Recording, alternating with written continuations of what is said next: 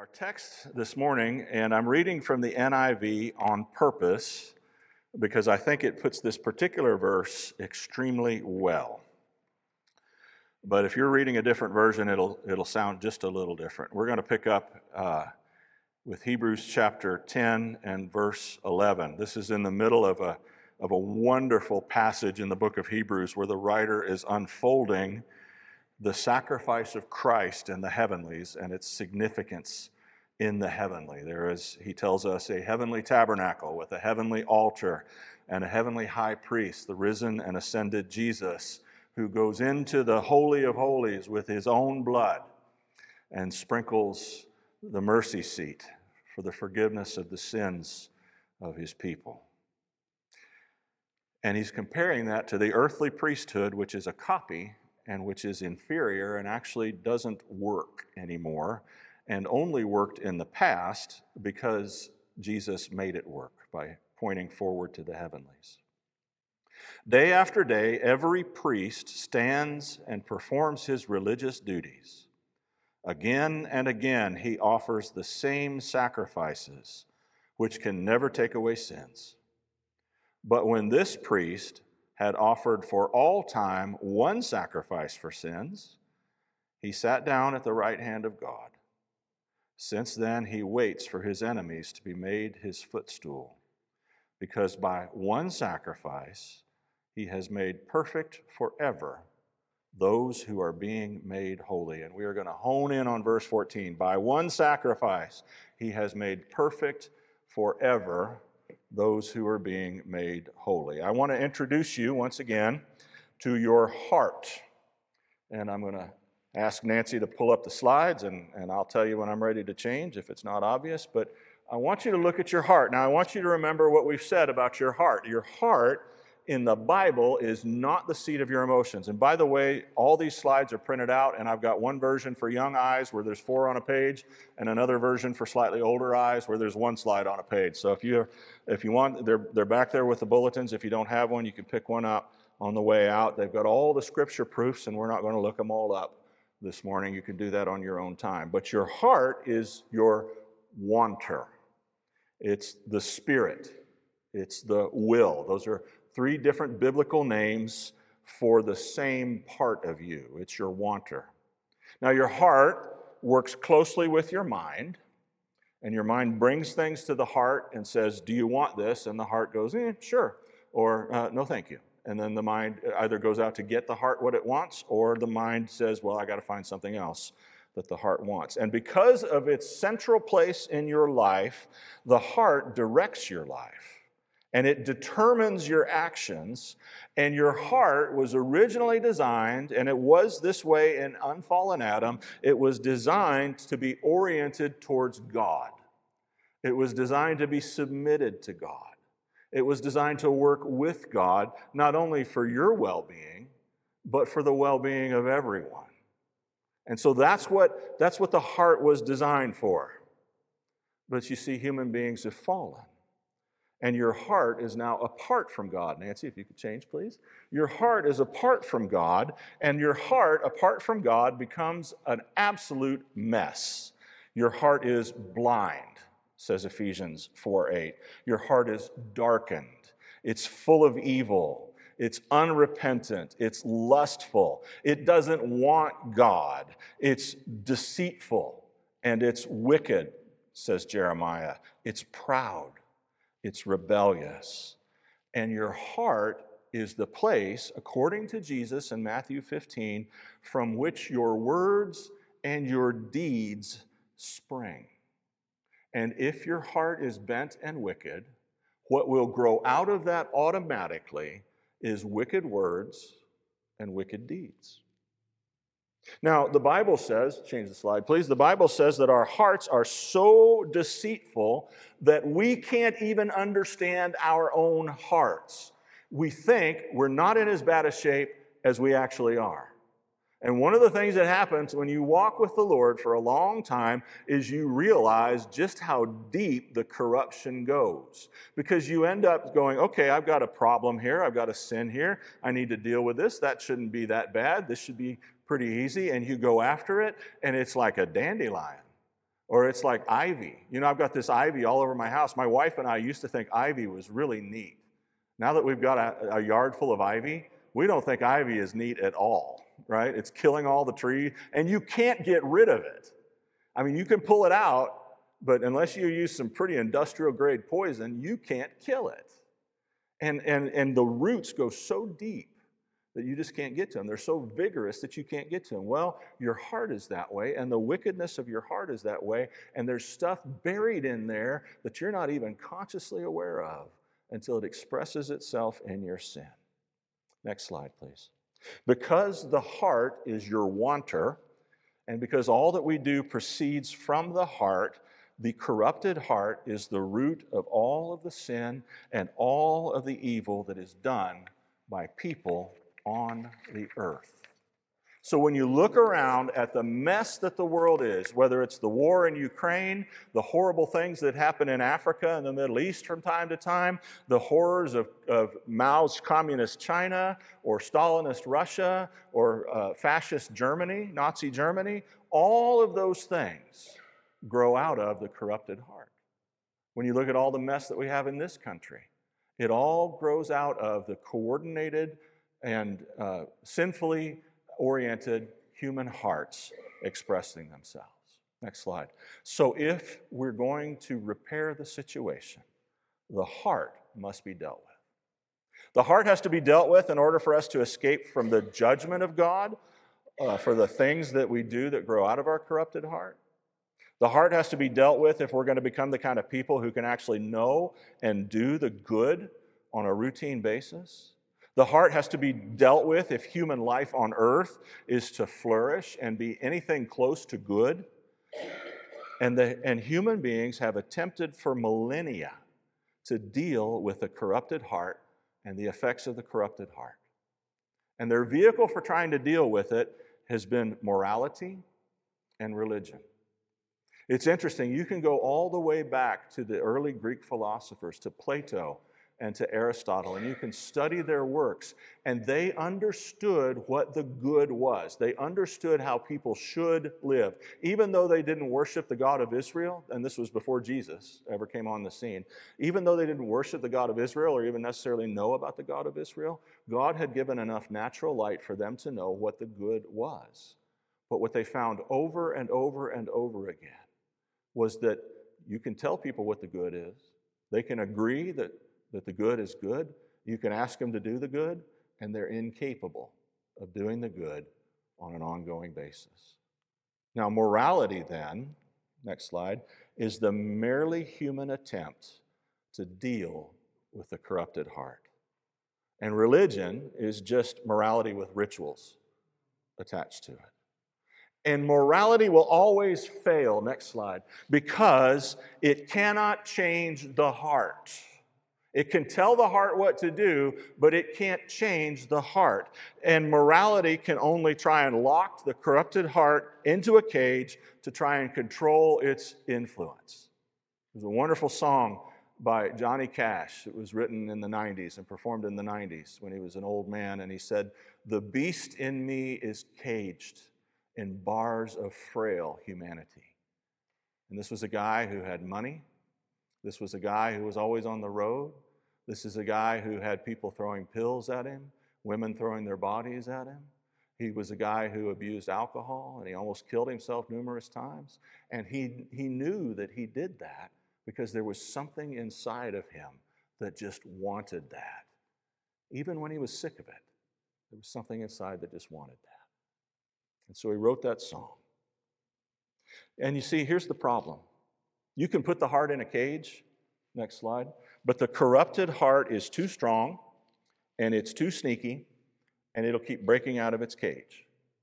It's trying to control your heart. Have you seen that whack-a-mole game where those things pop up and you're trying to hit them on the head? That's what it's like to try and control your corrupted heart. You push down something over here, and it goes and pops up over here in some weird way. Morality also doesn't deal with the fact that the corrupt heart has done lots of damage both to yourself and to other people, and it will continue to do so. So, next slide. Morality and its cousin religion might be able to show you what the good is, and the Bible says that. It talks about that in Romans 2, verses 14 and 15. But they can't address the penalties from God that arise from the fact that you have done evil in the past, and you will certainly do evil again in the future. Nor can they help you to become the kind of person who can reliably do the good that you know to do, because they cannot change your heart. Somehow, with a corrupted heart, you will even mess up the quote-unquote good deeds that you do from out of a corrupted heart. And that's what Isaiah is talking about when the Lord is speaking through Isaiah. And he's talking about this idea of taking our good deeds and offering them to God and saying, will you accept me based on my good deeds? And God says, no, your righteous deeds are filthy rags. And that's a very polite translation of the Hebrew. Think bandages full of infected pus or menstrual pads. Those are the things that are the filthy rags that are mentioned there. Next slide. You see, the rebel heart does not want to change, and it's prepared to fight to avoid change. And so someone must subdue and must change the rebel heart, or we will continue to behave in the ways that we always have. And only Jesus Christ can do that. Only Jesus Christ can do that. It's interesting that the church in the first 3 centuries exploded in growth primarily because the people who had come to Christ were so different that the Greeks, the philosophers, the intellectuals who had studied their Plato and studied their Aristotle and his virtues and said, this is the good way to live, but nobody can do it. Once they saw the early Christians actually living that way and living above that, they converted to Christ in droves because they finally saw, here is someone who can actually do the things that Aristotle wrote about in his virtues. Here is the answer to the question we've been struggling with for 300 years. And the answer is Jesus. Our next slide. For by one sacrifice, he has made perfect forever those who are being made holy. By one sacrifice, he has made perfect forever those who are being made holy. There are two phrases there that are highlighted in red. Perfect forever, being made holy. Now we're going to explore what those two things mean in the remainder of our time. Next slide. I want to show you something you've probably never seen before, but if you study Reformed theology at all, you will maybe recognize it. It's something called the Ordo Salutis, or the plan or the order of salvation. Now this is derived from Scripture. The basic Scripture is Romans 8 and verse 28, but there are other scriptures that we mine because it's not a complete list in one place, and so we've got to kind of plug in things, and there are more detailed descriptions than this, but I'm going to give you kind of the basic outline description. And if you remember Romans 8 and 28, those whom he foreknew, he predestined to be conformed to the image of his Son. And those whom he foreknew, he called. And those whom he called, he justified. And those whom he justified, he glorified. Now, there are other parts of the plan in there. But God foreknew those whom he was going to save. He predestined them, says Paul in Romans 8, to become conformed to the image of his Son, however you want to understand that. In the middle of that, God has to regenerate us and bring us to life so that we can respond to the gospel. And then God has to call us. And then we answer that call by faith and repentance. We believe on the Lord Jesus Christ. We turn from our sin and from our sinful ways and from the way of looking at the world where that sin made complete sense. And we turn to Jesus and we see a whole new way of being. So we believe repentantly and we repent believingly. When we repent and believe, we are then justified. And we're going to talk about that term in a minute. Then once we are justified, we are declared righteous, we can be adopted into the family of God, and then God does something else. We begin a process called sanctification. And then when we die, that process is completed and we are glorified. So that's the order of salvation. And you can just look over that if you want. If you want to Google Ordo Salutis, you can get the more detailed versions if you want. But what we're going to talk about today, next slide please, is the two parts that are in red there. Justification and sanctification. You see, God's plan to change the heart has several steps to address particular problems. And the two main steps that concern us today are justification and sanctification. Next slide. What is justification? Justification is an act of God's grace, where he not only pardons all of our sins, past, present, and future, he also declares us to be righteous forever. And he makes that declaration based on the sinless life and the sacrificial death and the powerful resurrection of our Lord Jesus Christ. Justification is a judicial decree of God. And in that judicial decree of God, God says, I will now count you. I will now declare you. I will now impute to you the righteousness of Jesus Christ. And you will be declared righteous in my sight because Jesus stands with all of his righteousness and all of his goodness between you and me. And I see you through Jesus as a person sees something through a lens. Justification is God's free gift, and it is received by faith alone. You know, one of the problems with the word believe is that it can mean a lot of different things. It can just mean, like when we say believe Jesus died for your sins. Wally said that this morning. Well, that can mean, well, okay, I know historically a man named Jesus died on the cross. I believe he was God and that he died for sinful people. And so therefore, I believe that. Well, that's good. That's necessary. But if you think about it, even the devil believes that. It's not doing him any good. So then you got to also say, well, I believe that in the sense that I agree with it. I think it's true. And then you got to say, but there's another sense in which I need to believe it. I need to rest on it. I need to incorporate. I need to bring it near to me and live as though that's true. And that's the kind of belief ultimately we're talking about. The Bible often in the Greek talks about believing into or believing onto the Lord Jesus Christ. So justification is a free gift of God. It's received by faith alone. Here's how it works. There's a great exchange. Next slide, please. So on the left, you see Christ and Christ's perfect righteousness. And that perfect righteousness of Christ came about by virtue of the fact that he never sinned. He never did anything wrong, either actively or passively. He didn't leave anything undone that he should have done, and he didn't do anything he shouldn't have done. And then on the other side, I've got me, or you, and the penalty of my sin, the hell that my sin deserves. And the way justification works is very interesting because God, actually in the book of Romans, God commanded Paul to use the language of accounting. They had accounting back in the early Greek world.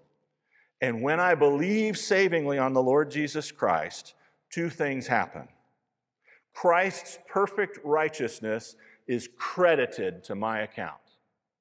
It's credited to my account. The language, another way to say that is it is imputed to my account. And that means, therefore, God can look at me as righteous. But there's another problem that Christ has to deal with, and that's the fact that I've done stuff that deserves hell. I've hurt other people, and I've hurt myself. And so what Christ does is Christ says, Father, take the penalty that person's sin deserves, the hell that they deserve, and transfer it to my account.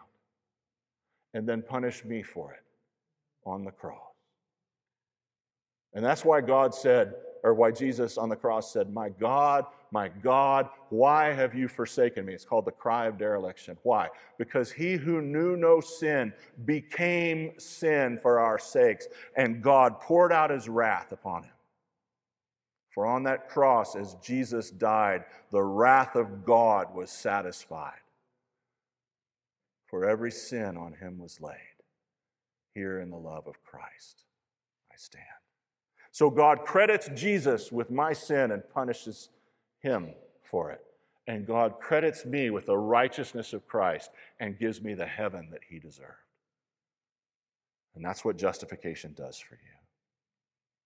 Justification, next slide please, is simply another Bible name for being born again. That's all it is.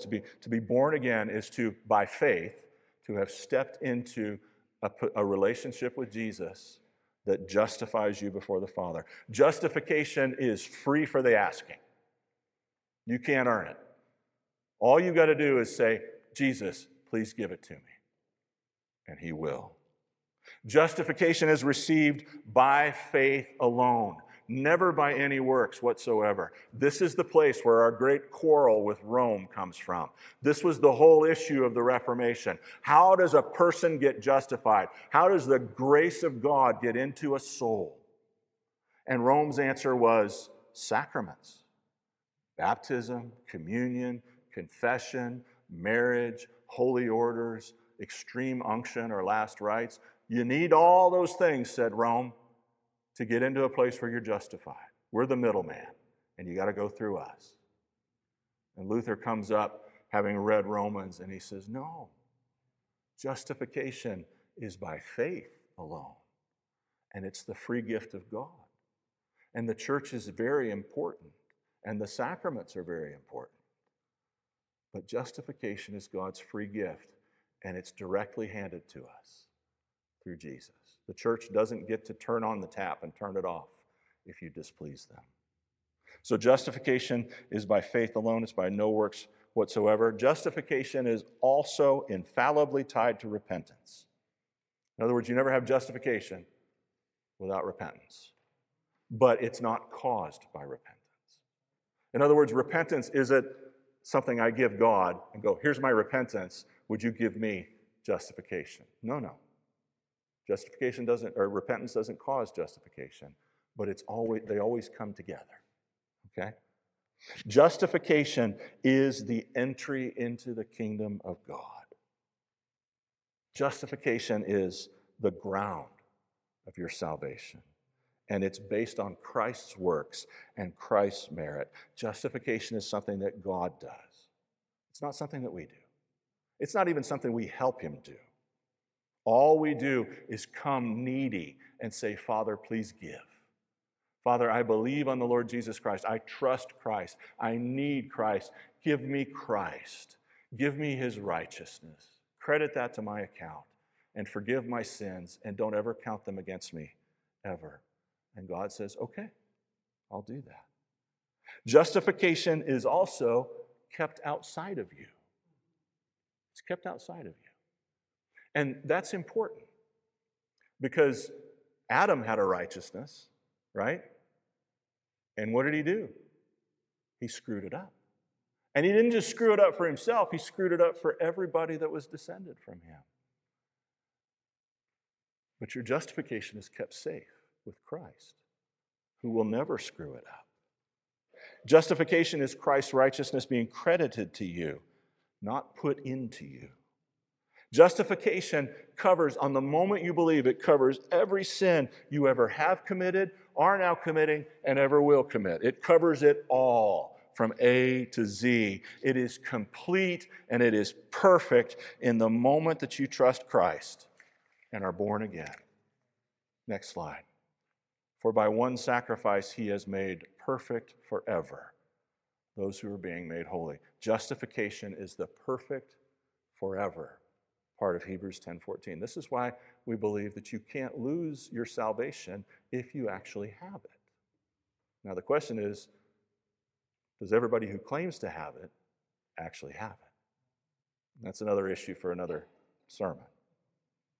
Justification is wonderful. Justification, Calvin called it the hinge of religion. Luther said, justification by faith alone is the article upon which the church either stands or falls. It is incredibly important. It is incredibly important.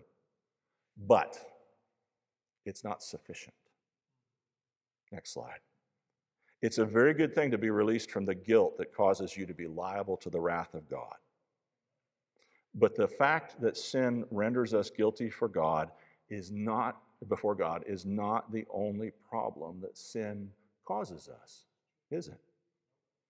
What is sin? Next slide. Sin is the disruption of life, as it should be. Sin is the ruination of personality. Sin is the wreck of the soul. And sin is the destruction of society. Next slide. So, for instance, if you are a child abuser, it is wonderful to be forgiven by God for being a child abuser. It's good to bear no eternal punishment for being a child abuser, but that's not enough, is it? A child has been damaged and is still being damaged. And so God has a second part to his plan. God's plan is for you to become the kind of person who loves children and would never abuse a child again, no matter how angry or frustrated you ever got with that child. In other words, he wants to change your heart. Next slide. If you're an adulterer, God will forgive you for the eternal penalties of being an adulterer if you come to Jesus Christ in repentance and faith and are justified. But God also wants you to become the kind of person who would never commit adultery again, even if another person that you found really attractive pursued you. He wants you to become the kind of person who could very naturally say, no, I couldn't do this. Next slide. If you're a habitual liar and you're justified by faith, God will not send you to hell for your lies. But God also wants you to become the kind of person who is dwelling and walking in the truth. So there's a problem we need to deal here. Next slide. Because Jesus says in Matthew 15:19, out of the heart come the things that we've been talking about. Come evil thoughts, murder, adultery, sexual immorality, theft, false witness, and slander. That's what comes out of the heart. Now, justification forgives you for what has come out of your heart and for what will come out of your heart in the future that displeases God. Next slide. But we've still got to deal with this guy.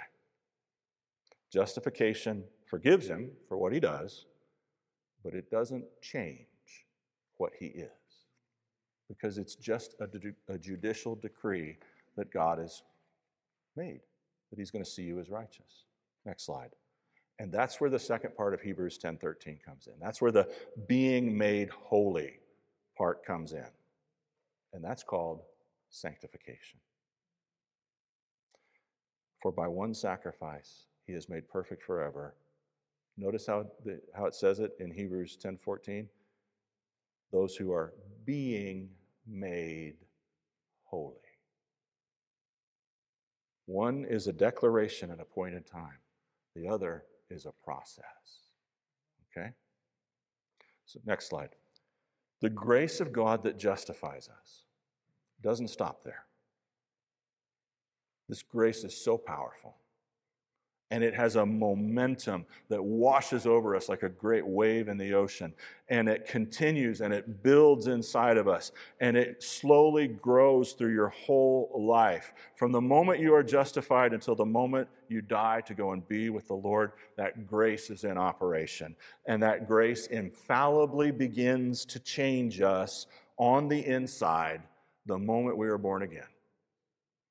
The grace that causes justification causes righteousness to be credited or imputed to us. The grace that causes sanctification is infused into us. Now, we use the word infusion in two places in English. We talk about it in terms of medical treatments that are put into your body through your veins, right? This stuff is going inside of you and it's doing its work to repair whatever it's supposed to repair in your body. And then we talk about infusion when we're brewing tea. You know, the little thing that you put the loose tea in when you don't have a tea bag, it's called an infuser. And if you think about what it does, you have water, hot water, and you put that infuser full of tea in there, and it washes that tea all through the water and releases all those wonderful flavors and oils.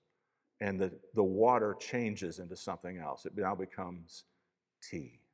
That's where we get infusion today. Well, God's grace in justification is just credited to us. It's outside of us. Luther said it's an alien righteousness. Okay? Alien in terms of outside of us. But the grace of sanctification infuses the whole of us, every part. Okay? And it begins especially in our hearts, because the heart is central to the human being. The heart is the wanter. And so the grace of sanctification is designed to come in through the mind and interact with the heart and begin changing what the heart wants. And so sanctification, next slide, is a progressive process of being made holy. So we got our little heart here, and those spots are sins.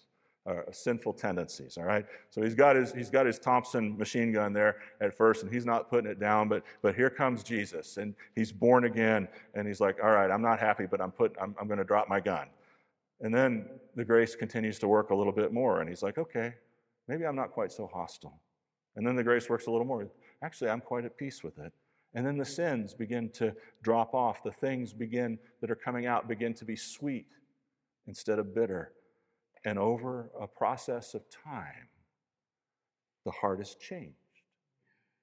And what it wants is changed. And that's God's grace.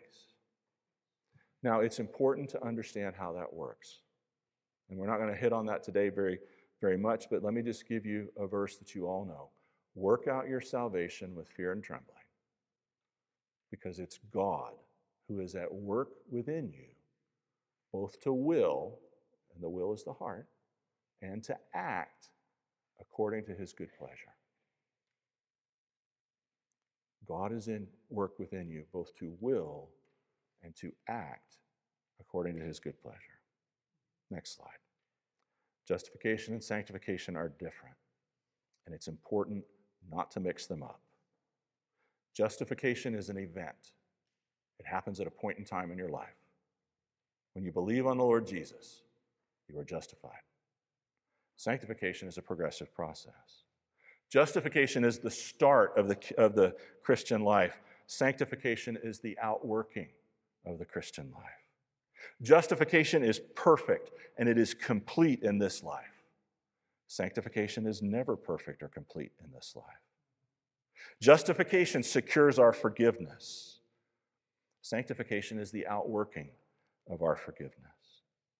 Justification is the same in every single Christian across the whole planet. You can never say, well, Brad is more justified than me. No, we are all equally justified by the blood of Christ. If we belong to Jesus Christ, our justification is equal. But our sanctification isn't. Some people are more sanctified than others.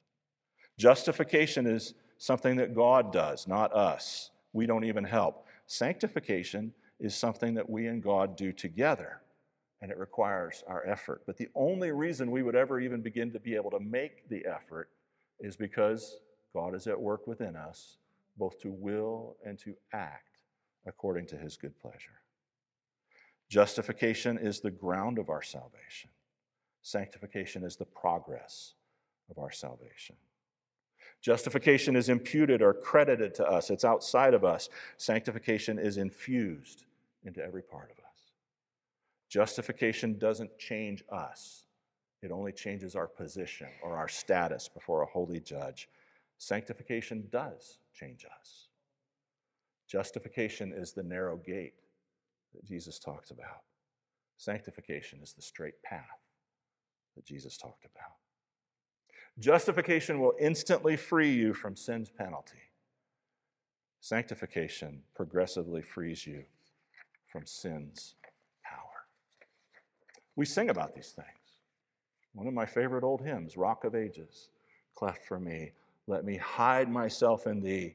Let the water and the blood from thy riven side which flowed be of sin the double cure. Cleanse from guilt. That's justification. And make me pure. That's sanctification. For by one sacrifice he has made perfect forever those who are being made holy. Notice that Hebrews says those two things are infallibly connected. How do you know you've been justified? Because I'm being made holy. Is anybody justified who's not being made holy? No, not according to the book of Hebrews. By one sacrifice, he has made perfect forever those who are being made holy. How do we know who's justified? How do we know if we're justified? We're being made holy. And so when we get to the issue, and I think we're going to talk about it next week, when we get to the issue of how do I know I'm saved? Because there are going to be people who come to Jesus Christ. Jesus himself says this in Matthew 7. There are going to be people who come to Jesus Christ and on that last day, and they're going to say, Lord, look at all the stuff we did for you. And he's going to say, depart from me. I never even knew you. We don't want to be in that crowd, right? So the question then becomes, how do I know that I'm not going to be in that crowd? And the Bible gives us a good answer. First of all, the Bible encourages us to test ourselves, to examine ourselves. Paul says in the closing verses of 2 Corinthians, test yourselves to see whether or not you are in the faith. Test yourself. Peter says, do everything you can to make your calling and election sure. And then he adds this list of things that you should give all diligence to. John says in the book of 1 John, this is how we know that we've come to saving faith in Jesus Christ, that we love the brethren. So there are things that we need to do to test ourselves. But once we see that progress, once we go, okay, and we're not talking about perfection here at all. We're just talking about change over time. And it doesn't have to be big change, but it has to be real change. And once you look at that and you go, okay, I see in my life my appetites changing. I see in my life my desires changing. There are certainly things I still have to fight against, but I see clearly in my life things are changing. Not only that, the Spirit bears witness with my spirit that I'm a child of God. Not only that, the love of God has been shed abroad in my heart, and I find myself loving God back, having been perfectly loved. And you look at all that and you go, you know what? There's good evidence here. And I can have an infallible, that's the way the Westminster puts it, I can have an infallible conviction. I can know for certain, without any extraordinary, miraculous visions from God or anything else, I can know that I am saved. And if I know that I'm justified, I can rest forever in my salvation. I can exult in my salvation. Now, you can be saved and not have assurance. But the idea that God wants us to get to is to be saved and to know that we're saved, to know it in our bones, to not even worry about it. So then we can face everything that happens to us in life or in death with complete confidence. Last slide. Jesus said, enter through the narrow gate, for wide is the gate, and broad is the road that leads to destruction, and many enter through it. But small is the gate, and narrow is the road that leads to life, and only a few find it. Let me ask you this morning, have you begun your journey heavenward? Have you been born again? Have you been justified by the blood of Jesus Christ? If not, all you need to do is repent of your sins. And repenting isn't feeling sorry. Repenting is just changing your mind. Just repent of your sins. Say, I used to think this was an appropriate way to live. I might feel a little guilty about it from time to time, but mostly because mom's watching or something like that. I know she doesn't approve. But really, this way of living made sense to me. And then Jesus comes along and says, that's exactly upside down. And you go, you know what? I see that. And I'm going to turn away from those things. That's what it means to repent. I'm going to turn away from those things. I'm going to cry out to Jesus. I'm going to ask him to just save me. And he will. You can come to the Lord Jesus anytime. You can come now if you want to during our closing song. Father, may the words of my mouth and the meditations of my heart be acceptable in your sight, for you are my rock and my redeemer.